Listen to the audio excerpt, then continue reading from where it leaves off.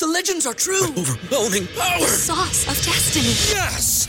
The most legendary sauce has arrived as McDonald's transforms into the anime world of WickDonald's. The greatest flavors unite in all new savory chili McDonald's sauce to make your 10-piece Wick Nuggets, fries, and Sprite ultra-powerful. Unlock manga comics with every meal and sit down for a new anime short every week only at WickDonald's. Ba-da-ba-ba-ba, go! At participating McDonald's for a limited time while supplies last.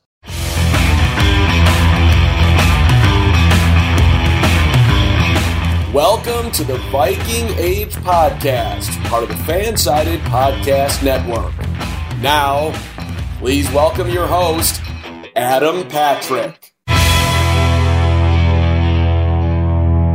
All right, welcome to the Viking Age Podcast, the official podcast for thevikingage.com. I'm your host, Adam Patrick. I'm the editor and lead writer for the Viking Age. Before we get started today, make sure to follow the Viking Age on Twitter and Facebook. The site's username on Twitter is @thevikingage, and you can follow the site's Facebook page by heading to facebook.com/thevikingage. All right, on today's show, we've got Tyler Forness. He covers the Vikings for climbingthepocket.com, so go check that out. And welcome to the show, Tyler. Hey, I appreciate it, Adam. Thank you for having me on. I'm excited to talk about our favorite team. Yeah, for sure. All right, so Vikings training camp is literally right around the corner.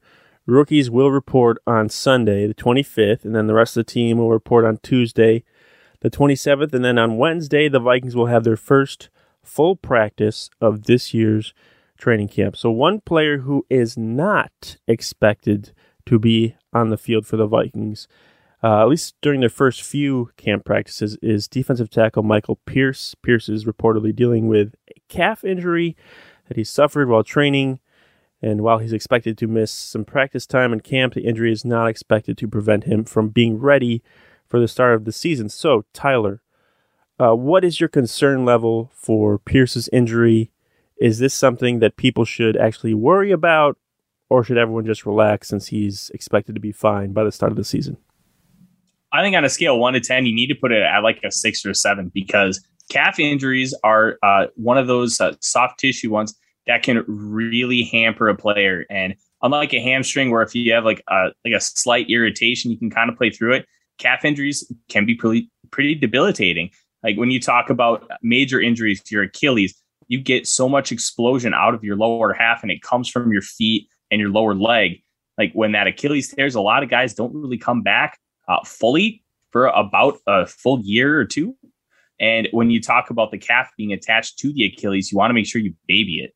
Like you got to make sure he's 100% before he goes back in, especially being a big boy.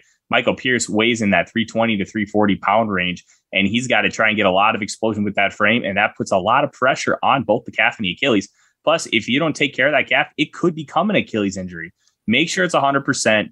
It's not that big of a deal if he doesn't play a lot in the preseason or do a lot of training camp practices. Is it frustrating? Absolutely. We signed the guy at the beginning of the pandemic last year. He decided to opt out of the season, which his choice. I respect it. But at the end of the day, when it comes to just playing on the football field, it just feels frustrating because it's been 18 months he's been a member of the franchise, and we haven't seen him yet. Yeah, he's listed at 340. That doesn't mean that he actually is 340. He could be a little bit more, or even a little bit less, because he's had a history in the past. He was actually sent home by the Ravens, I believe in 2019, for poor conditioning because he just arrived to minicamp or whatever, like significantly over his listed weight. And then, yeah, you're like you said, it's a soft tissue injury. We've seen these before with Stephon Diggs, and even when Adam Thielen hurt his hamstring. And even Dalvin Cook, how 1 week they can feel like they are 100% ready to go, and then they get on the field and they're like, no, it's not. This isn't ready, and then they're out for an additional, more time. So yeah, they need to. I feel like I agree with you. They need to take their time with Pierce. They've got quite a ways before the season, so they can ease him in. It is disappointing because he has been. I think he's had a lot of hype around him, and it's everyone's just like, okay, like, can we just finally see this guy? And it's taking even longer. But luckily, they signed Sheldon Richardson, which is looking like a very good move at this point. With Pierce already sitting out for a year and this injury being one that can easily become a problem again, are you worried at all about this potentially turning into a lingering issue for Pierce all year long?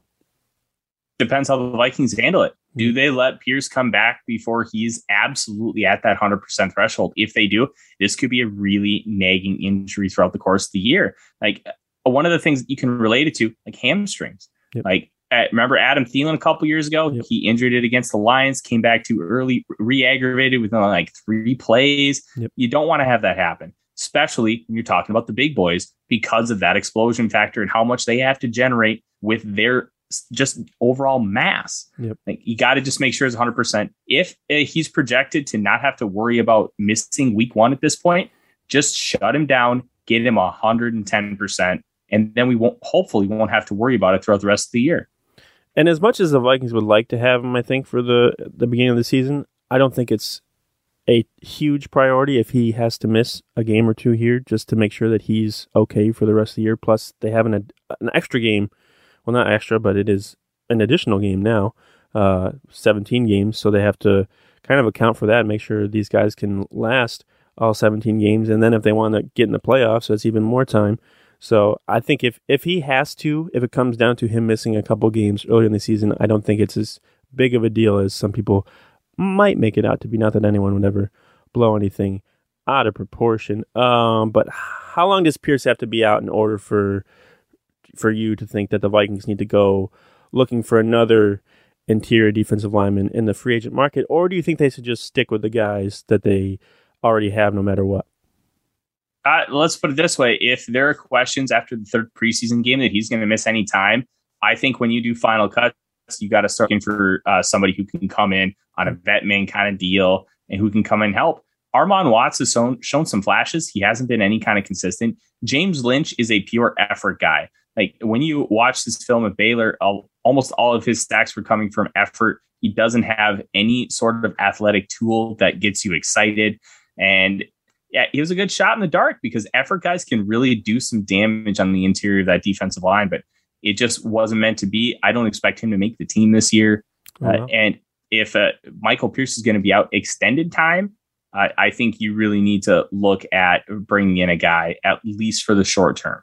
So if he's not ready by the start of the season or he's still kind of iffy, then yeah, try and see if who's getting cut. See if you can pick up any of those guys off the waiver wire. I like that. All right, so here's something interesting. Former Vikings kicker Blair Walsh, I don't know if you remember that guy, was recently on the Upon Further Review podcast, and he talked a bunch about his old team, specifically the Vikings offense.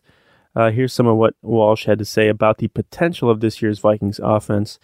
The Vikings have the offensive weapons to put up 35 to 40 points a game. They just do. So anytime they don't, it's kind of a disappointment. I think the offense has to be the real focal point of their team this year because they have the guys to do it. For them to have success, they need to utilize their offensive weapons and just rely on the fact that they can outscore their opponents. Do you agree with Walsh's comments that the Vikings have the talent to basically be the most explosive offense in the NFL next season? I wouldn't say most explosive, but I think talking about top 5 in points per game is not out of the question. Kirk Cousins has shown himself to be a very efficient and effective deep ball thrower.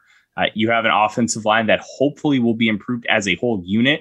While I believe like the left tackle position is going to take a little bit of a regression because you can't expect a rookie to play better than what Riley Reif did in 2020. But the offensive line is more about the sum of the whole rather than the sum of one or two parts. The fact that Dakota Dozier is not projected to start. Ezra Cleveland, it has a year already on the inside, and he's going to be moving over to his natural left side.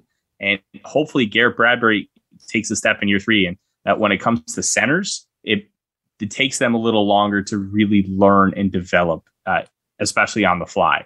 So if you can get the Vikings to stop running on 2nd and long, Kirk Cousins to take more open shots down the field and be a little less tentative, I think you could easily see this team especially with the guys like Irv Smith Jr. and Tyler Conklin ready to step up into bigger roles, go for 30 points a game.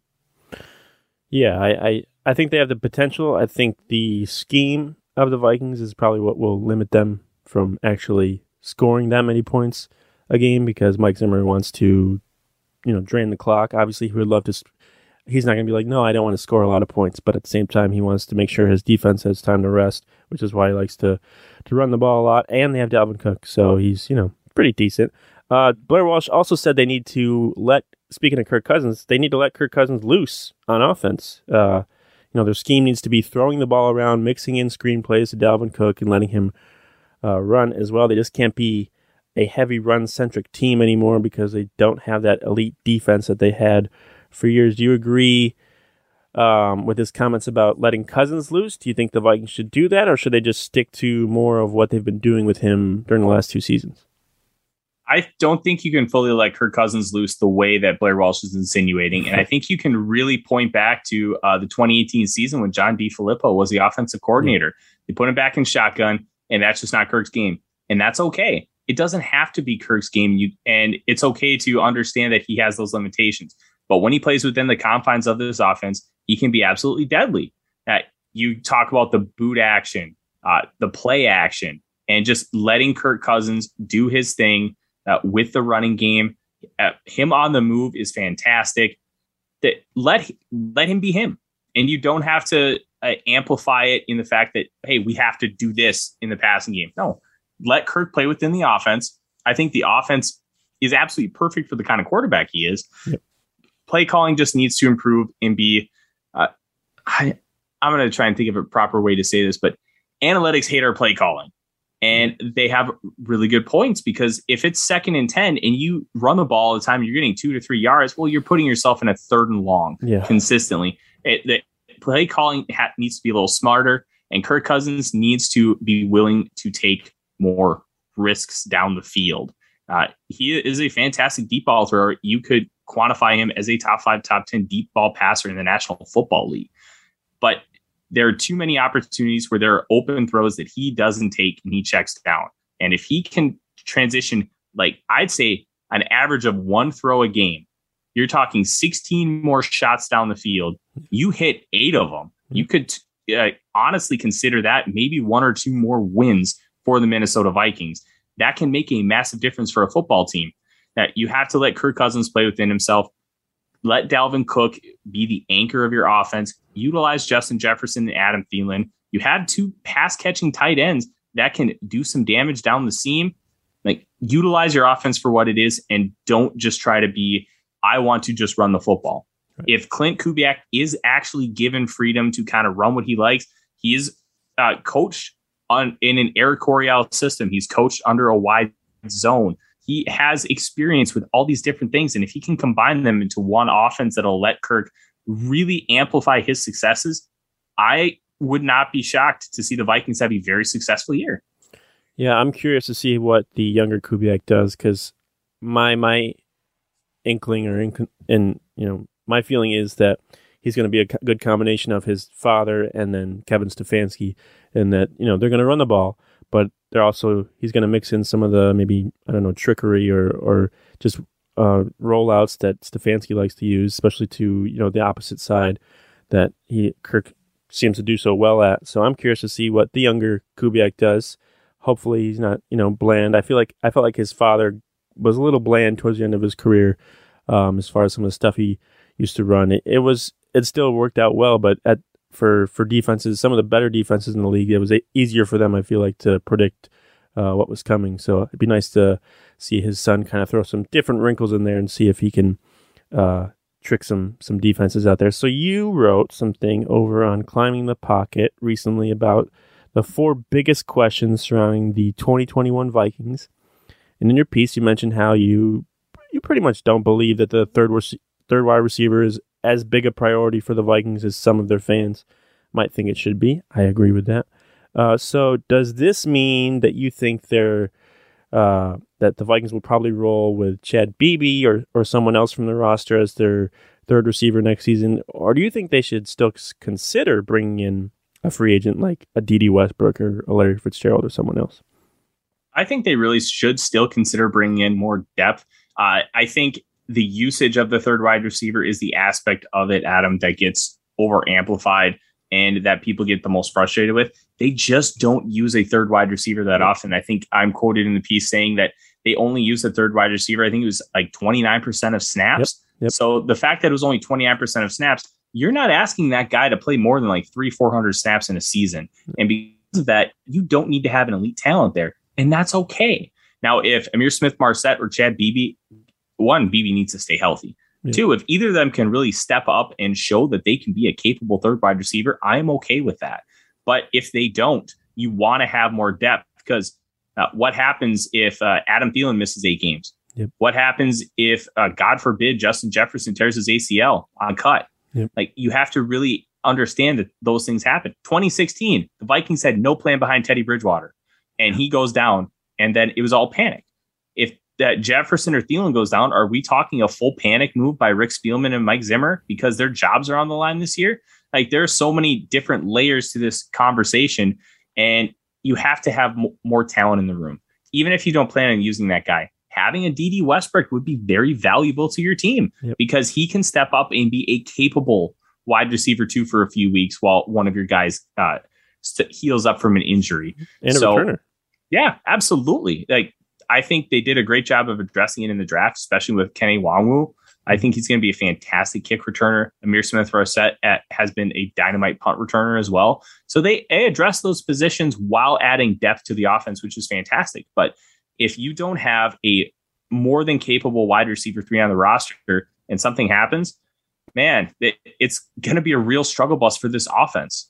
Yeah, I'm curious to see how Amir Smith-Marset does in camp.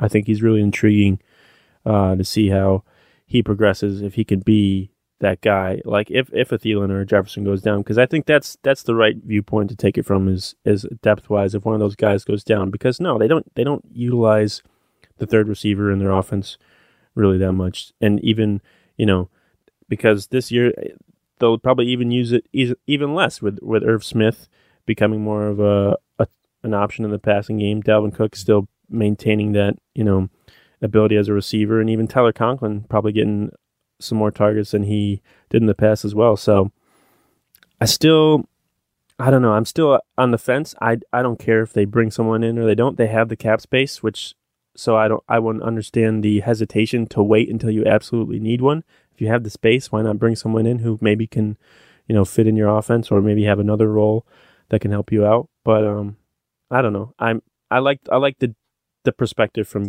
adding someone for depth, because we know they're not going to really use a third receiver in their offense. But sticking with, I mentioned D.D. Westbrook and Larry Fitzgerald, let's just say the Vikings are presented with the opportunity to sign both, and both would cost around a similar amount. Who do you think the Vikings would choose to sign between the two? That's a tough one. Mm-hmm. I think because the Wilfs were not owners when Larry Fitzgerald was a legacy ball boy for the 1998 season, I think it's going to be D.D. Westbrook. Yeah. You look back on Larry Fitzgerald last year, he averaged like 9 yards a catch. Yeah, it was not good. We're talking Jarvis Landry numbers, and Larry Fitzgerald is 38 years old. He's been in the NFL since 2004. He was a 20-year-old when he came into the NFL.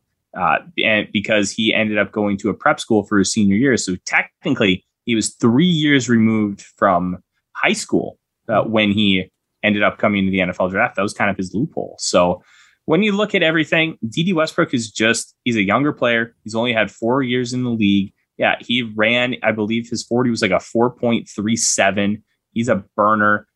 He can get open. He can create separation. He's not elite. He's not a hyper dynamic player, but you put him in the slot. You can put him outside as a Z, and you can maneuver Thielen and Jefferson all across the line of scrimmage.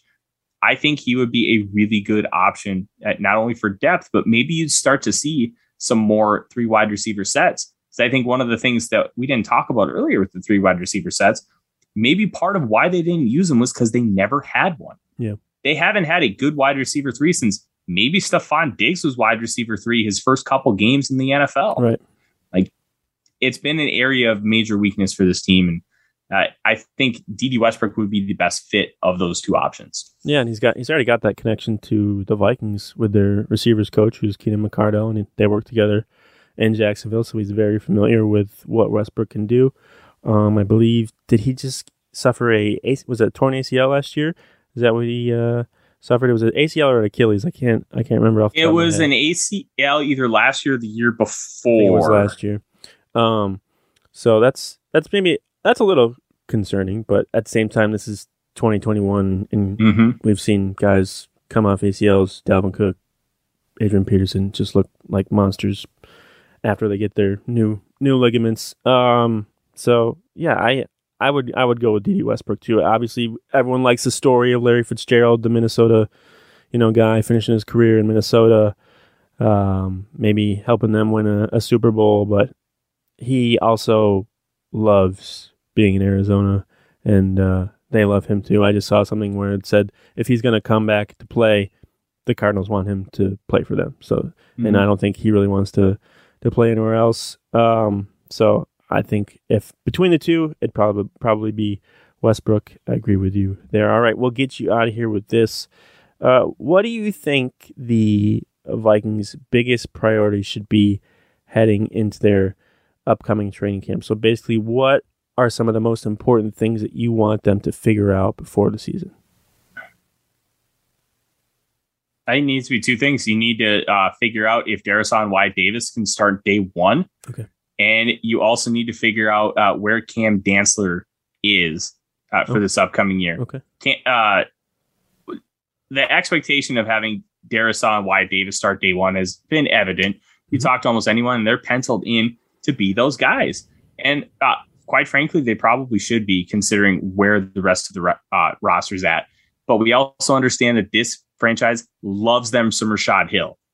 There's a reason they keep bringing him back. He's not great, but he's not bad.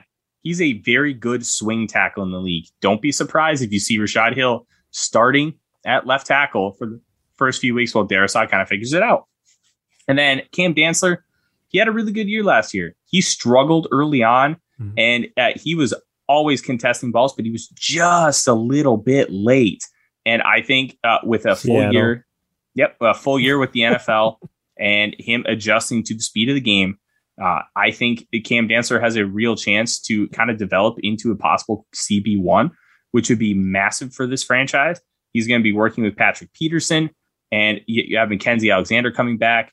Jeff Gladney is just MIA, and until we kind of figure out, I believe it's on Monday when he has his indictment hearing. So we'll kind of start learning more as that progresses as well.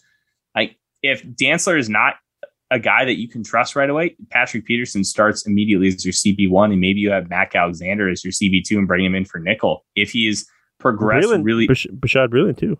Bashad Breeland too. Like, there is depth on this team. You don't have to force him out there anymore like you did last year. Right. I want to see where he's at. I want to see how he's developed, how he's kind of figured it out, how he performs in training camp, and then make sure you're nurturing him and taking care of him and not putting him in positions to fail in case he hasn't made that progression like we had hoped. Yeah, I've noticed. I've been watching whatever his Instagram videos or whatever, and it looks like he's bulked up at least a little bit during the offseason, which is nice to see, because I feel like that's all Mike Zimmer talked about last year was he's got to get bigger, he's got to get bigger, he's got to get bigger. So yeah, I'm curious about that. I think I'm most curious about, and it's really annoying being a Vikings fan, it's just the special teams with the kicker, the returner. We got two inexperienced kickers. There's a rookie, and then there's a guy who's kicked 20 career field goals in his entire NFL career, and they're going to go in there with Mike Zimmer, breathing fire down their neck if they miss a kick in the preseason. So I'm curious to see how that all goes. And then, of course, the returner, because that was a disaster last year as well. And that's important, especially for a team like Mike Zimmer's that depends a lot on field position. I think part of the reason the defense struggled last year was because they were just starting a lot of times in their own territory, so they didn't really have a lot of space to work with. They give up a play here and there, and they're already back in their own red zone. So that's something I'm interested in. I think that's it. Maybe the backup quarterback, because I think they're going to go with Kellen Mond, at least keep him on the roster, but I'm curious to see if they maybe try and keep someone else. But I think the practice squad stuff's still the same this year, where they can take two people off each week if they need to. So I think they might try and do that again with the quarterbacks. this year, at least one of them. So we'll see with that. But that's all I got for today. So thanks for coming on, Tyler. Where can people follow you on Twitter? Absolutely. You can follow me on Twitter at @TheRealForno. As Adam mentioned earlier, I do write for Climbing the Pocket, and I do a lot of kind of like unique kind of deep dives. Like I just wrote a piece about the 5 most soul-crushing moments in Vikings history. Yes, I saw that, yeah. Yep. And I did not mention the Gary Anderson kick. So I kind of took a little bit of a unique spin on that. I'm going to do a full preview on this team, breaking it down by position. That'll start coming out in the next couple weeks after the wife and I close on our house. Oh, nice. You can also, thank you. I also do some NFL draft work for both Climbing the Pocket and Blue Chip Scouting. And if you're a professional wrestling fan, I write for the website Voices of Wrestling, and I do mostly AEW and New Japan. So you can check me out there, and I've got a lot of stuff in the works that I've been working on. So you saw Nick Gage in AEW. Oh yeah, huh? MDK baby. I am excited. Nick Gage versus Chris Jericho in a death match. What a time to be alive. I didn't find out about him until maybe a couple months ago when he was on Dark Side of the Ring. Mm-hmm. Like I heard of him before all that stuff with David Arquette, but I didn't know the whole backstory and everything. And watching that, I was like, wow. He's a cult hero, man. He is a cult hero. He is. He's very fascinating to watch. I'm interested to see how they do everything on TV, because it's a lot different than being in someone's backyard when it comes to wrestling and what you can do. But thanks for coming on, Tyler. Make sure to follow the Viking Age on Twitter and Facebook. Make sure to subscribe to this podcast on the Apple Podcast app, Spotify, wherever you get your podcasts. But until next time, we will talk to you later.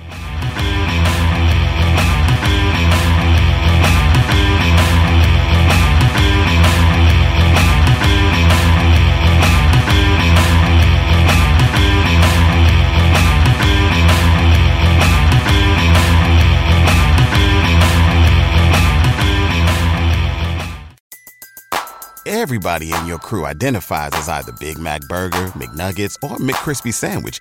But you're the Filet-O-Fish Sandwich all day.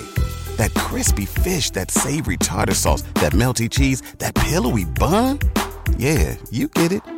Every time. And if you love the Filet-O-Fish, right now you can catch 2 of the classics you love for just $6. Limited time only. Price and participation may vary. Cannot be combined with any other offer. Single item at regular price. Ba-da-ba-ba-ba.